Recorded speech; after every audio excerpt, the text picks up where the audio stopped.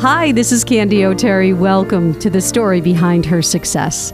It's been 7 years since I've interviewed the woman you are about to meet. She's a licensed occupational therapist, and she's the founder of Love Lane's Special Needs Horseback Riding Program, a not-for-profit therapeutic riding program serving disabled children from 3 years old to young adults. Founded in 1988 at a little stable in Weston, Massachusetts on a narrow country road called, you guessed it, Love Lane. Love Lane was born with a skeleton staff, a couple of horses, and 5 students per week. Today, Love Lane is a state-of-the-art riding facility in Lincoln, Massachusetts, designed specifically for children with special needs.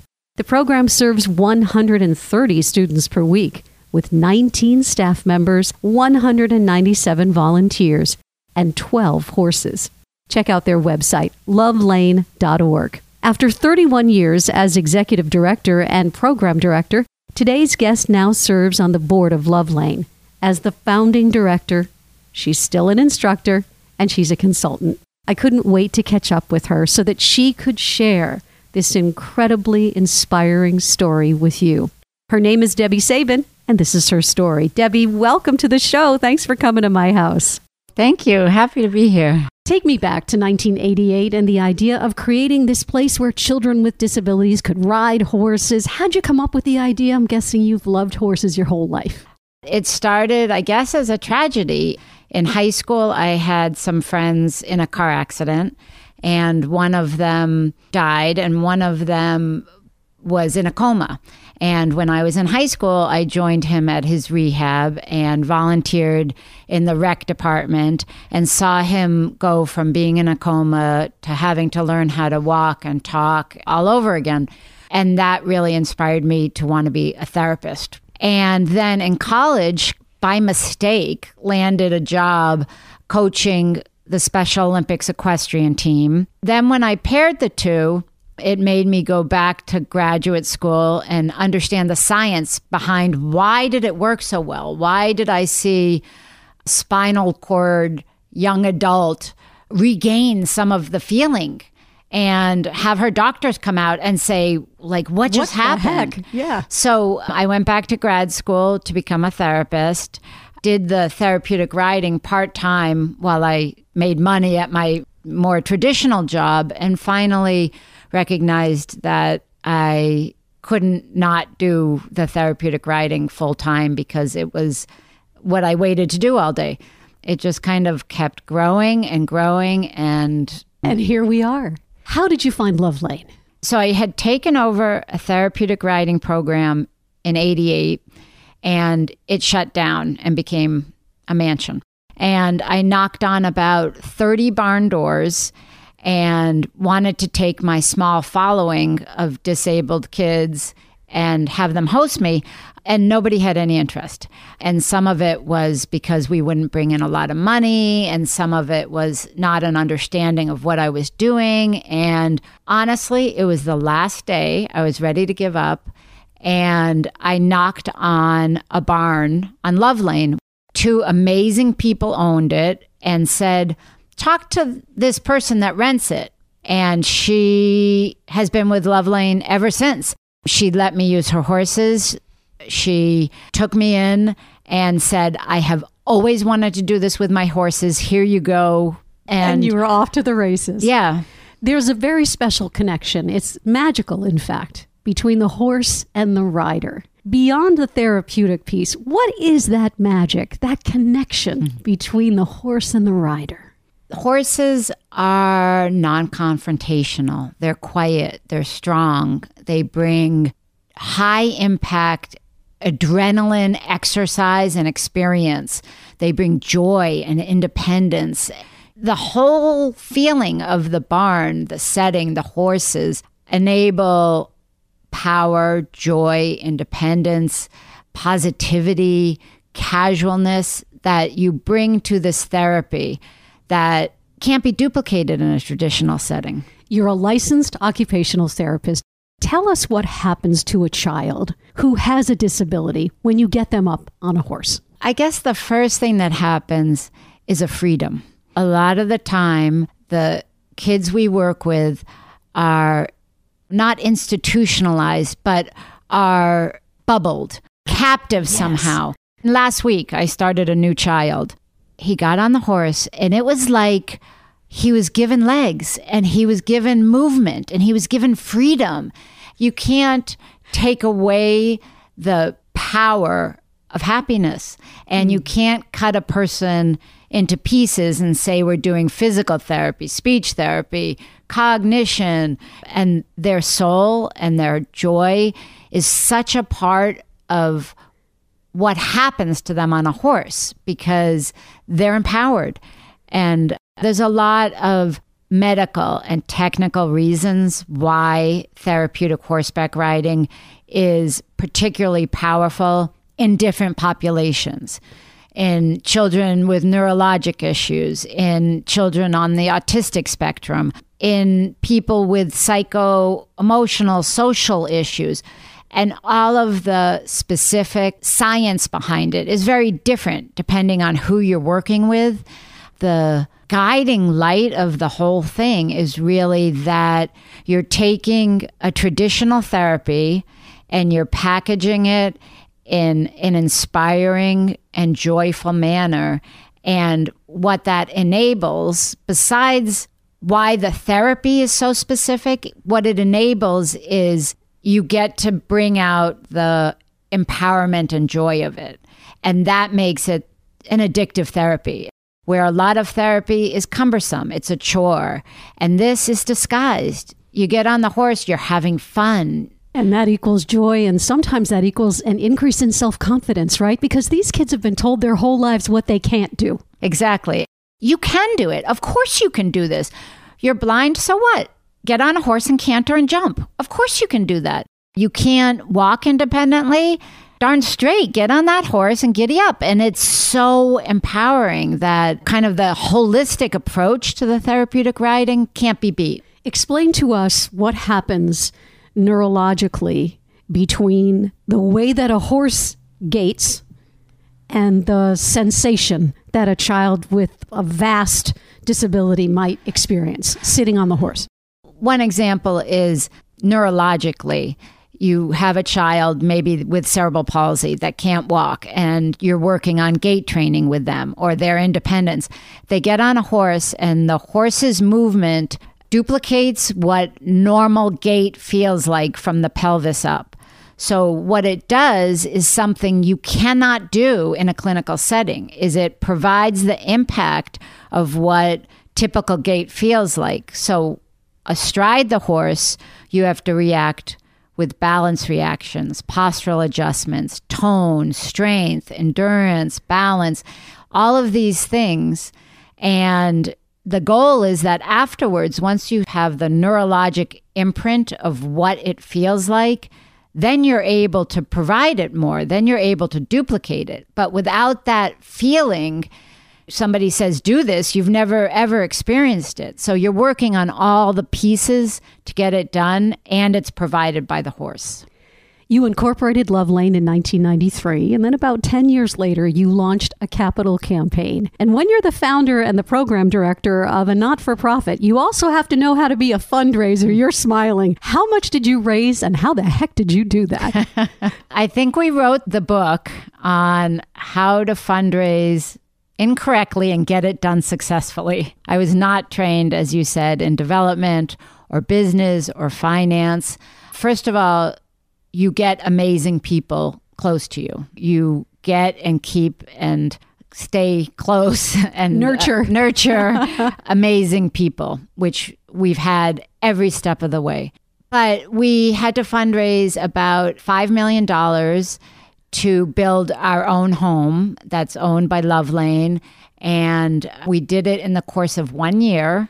And the easy part was, I guess maybe that I'm not a fundraising specialist, and I can talk all day from experience of what I've seen. It's hard to manufacture that because it's just authentic. It's been a gift to see the difference in people's lives. Describe your therapeutic riding facility in Lincoln, Massachusetts. And for those of you who want to take a look at it online, just go to lovelane.org. It's amazing. It's built specifically for a disabled population. It's got 13 stalls. It's got an indoor arena that's heated because our population needs to be able to continue through the winter. And it has an outdoor ring. It has a trail off it into the woods, which is awesome for our kids that are in wheelchairs or on the autistic spectrum.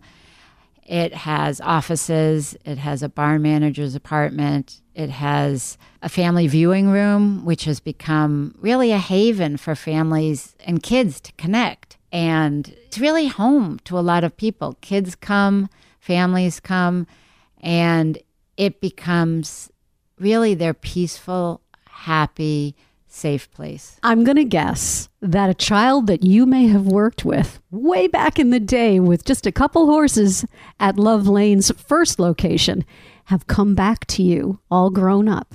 Well, I have to say, I still have some of those riders. I've got kids now that are adults. A lot of kids have stayed from 2 till now. And it's the beautiful thing about Love Lane, I think, as a therapist, to not have measurable, attainable goals and then dismiss somebody, to get the opportunity to work with them throughout their trajectory, throughout their development, throughout their passions and their changing goals.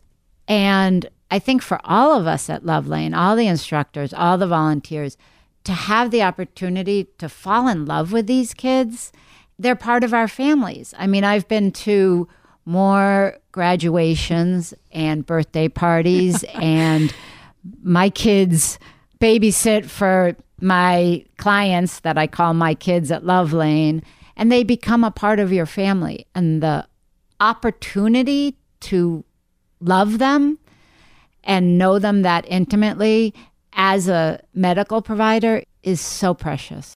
Self-confidence changes us all. We find the strength to go outside of our comfort zone, and that's how we succeed, even if it's just a small little step. Do you agree? Absolutely. It's really what drives the therapy. The world is not fair to kids and families with disabilities. They need to fight for their services, the best placements, the best providers. And when they can ride and they can do this sport and they can be independent and they can do something that might defy an expectation and have it be their happy and have it be their sport, it unleashes opportunities way beyond the ring. And that's really what Love Lane wants to do. We don't care if somebody can ride a horse fantastic. We want them to have that unleashed, that power that then they can go into the world and they can do whatever they want. And the beauty in Love Lane and how it's sort of turned into this spiral is their parents see it, their siblings see it, all the volunteers see it. Parents have come back and said, the one thing that Love Lane did was teach me as a parent that my child can do it. And that's opened doors for the rest of their lives. And that's what's exceptional, I think. You had mentioned a little earlier your children doing some babysitting for these kids, your other kids, your horseback riding kids. How did motherhood change you? And did it make you a better occupational therapist? I would flip that and I would say, first, I started Love Lane, and that taught my parenting. I was blown away at the parents that I worked with and their ability to get the best and the most and believe so strongly in their kids. And I think that my children were gifted by Love Lane because I raised my kids at Love Lane. At one point, Love Lane was in my backyard, and after lessons, kids came in, used our bathroom, sat with us. You know, my kids know sign language. They grew up with other children with all kinds of disabilities. And I think that's what shaped my children's lives. And I thank everybody for helping me raise them. It does take a village, doesn't it? Yeah. And that was quite a unique village. Speaking of that, tell me a little bit about your childhood. Where do you come from? Where were you raised, and what was life like in your house? I was raised not too far from here, the next town over. And my father was a pulmonary specialist, and my mom did a lot of our raising, and they were both unbelievable. My dad, from an early age, took us to Montana, to the Blackfoot Indian Reservation, and we stayed there for 3 or 4 months while he helped volunteer to establish a medical facility there. That's a pretty powerful message to grow up with. Yeah, it was find your love, find your passion, and always give back. They were super proud of me when I graduated graduate school and made $5 an hour in a barn because they knew I was following my passion. When you create a nonprofit and it blossoms and it grows like Love Lane has, there is a responsibility to make sure that it lives on far beyond you and far beyond your contribution. So you created a succession plan. Tell us about that decision and who's running the place now and how are you feeling about that? It was essential. It was really, let's make this outlive all of us. And creating a succession plan and creating a team of people and an organization that is going to thrive forever was instrumental and essential. So now you're the founding director and you're teaching there. So you still get the joy of doing that, but a little less of the hassle? Big time, big time. You know, it's fun to not have the responsibility, but still be able to just go in and do the good stuff and leave and let the rest of the business of the operation be carried on. Well, 2022 finds you doing private work with patients as a pediatric occupational therapist. This must be so rewarding as well. And then, of course, you're also doing work as a consultant. It is a new chapter. It's funny to try and figure how do you recreate chapters after you really lived what you felt like you were put here to do. And finding those next things, working with kids at home. I've been doing some consulting. I consulted for a therapeutic riding program and just kind of really keeping my eyes open for where's that next door? Where's the next thing that's going to inspire me so much? I think that finding that sweet spot of your talent, you're comfortable, and it really gets you out of the bed in the morning enough to get through the harder part is a particular challenge. And I'm looking forward to the next things that are going to come my way. You've won many awards and many honors, including being featured on CNN in their Heroes segment. And the piece that I did on you won Exceptional Women, another Gracie Allen Award for Best Radio Series in the Nation. And it was based on your story and the story of 2 other exceptional women. When you look at this life of yours, there must be a deep sense of gratitude that you've been able to do what you love. Completely, completely. And it feels like I was so gifted to have a community, to do what I love, to be able to have my work view and my life view collide so beautifully and raise my kids in a way that they got to see that combination of passion, love, community. It's been a gift to me. And I think that in any nonprofit, you always find that the provider is really the receiver. And I think that has been very acute and very noticeable in my life that I gained 100-fold whatever I gave.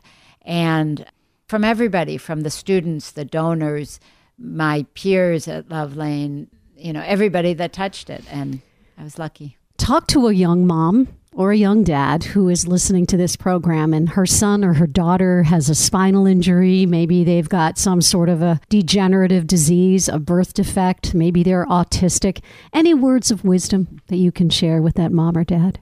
I would say your child could do more than you think.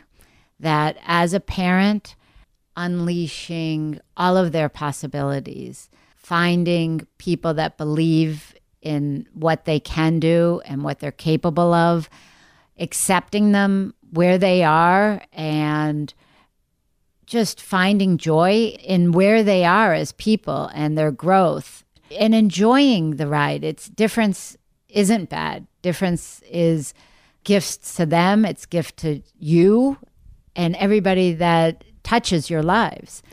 The next 3 questions I ask everybody who sits where you are. The first one is, when an obstacle is in your path, how do you get around it? The times that I've done it the best, it's when I've had purpose in mind. It's when I've had my eye on the ball and know that I'm getting through a challenging time for a greater purpose, a greater good. What's the best piece of advice you've ever received? It can be personal, it can be professional. Maybe it's a mantra for you. Do a good deed every day. I think that my parents raised us with, you do a mitzvah, you do something good, and it comes back at you. Final question. At this moment and in this chapter of your life, and we all define success very differently, what does success mean to you? I think love is what it's all about. That's it. So simple and so true. Words of wisdom from today's guest, Debby Sabin.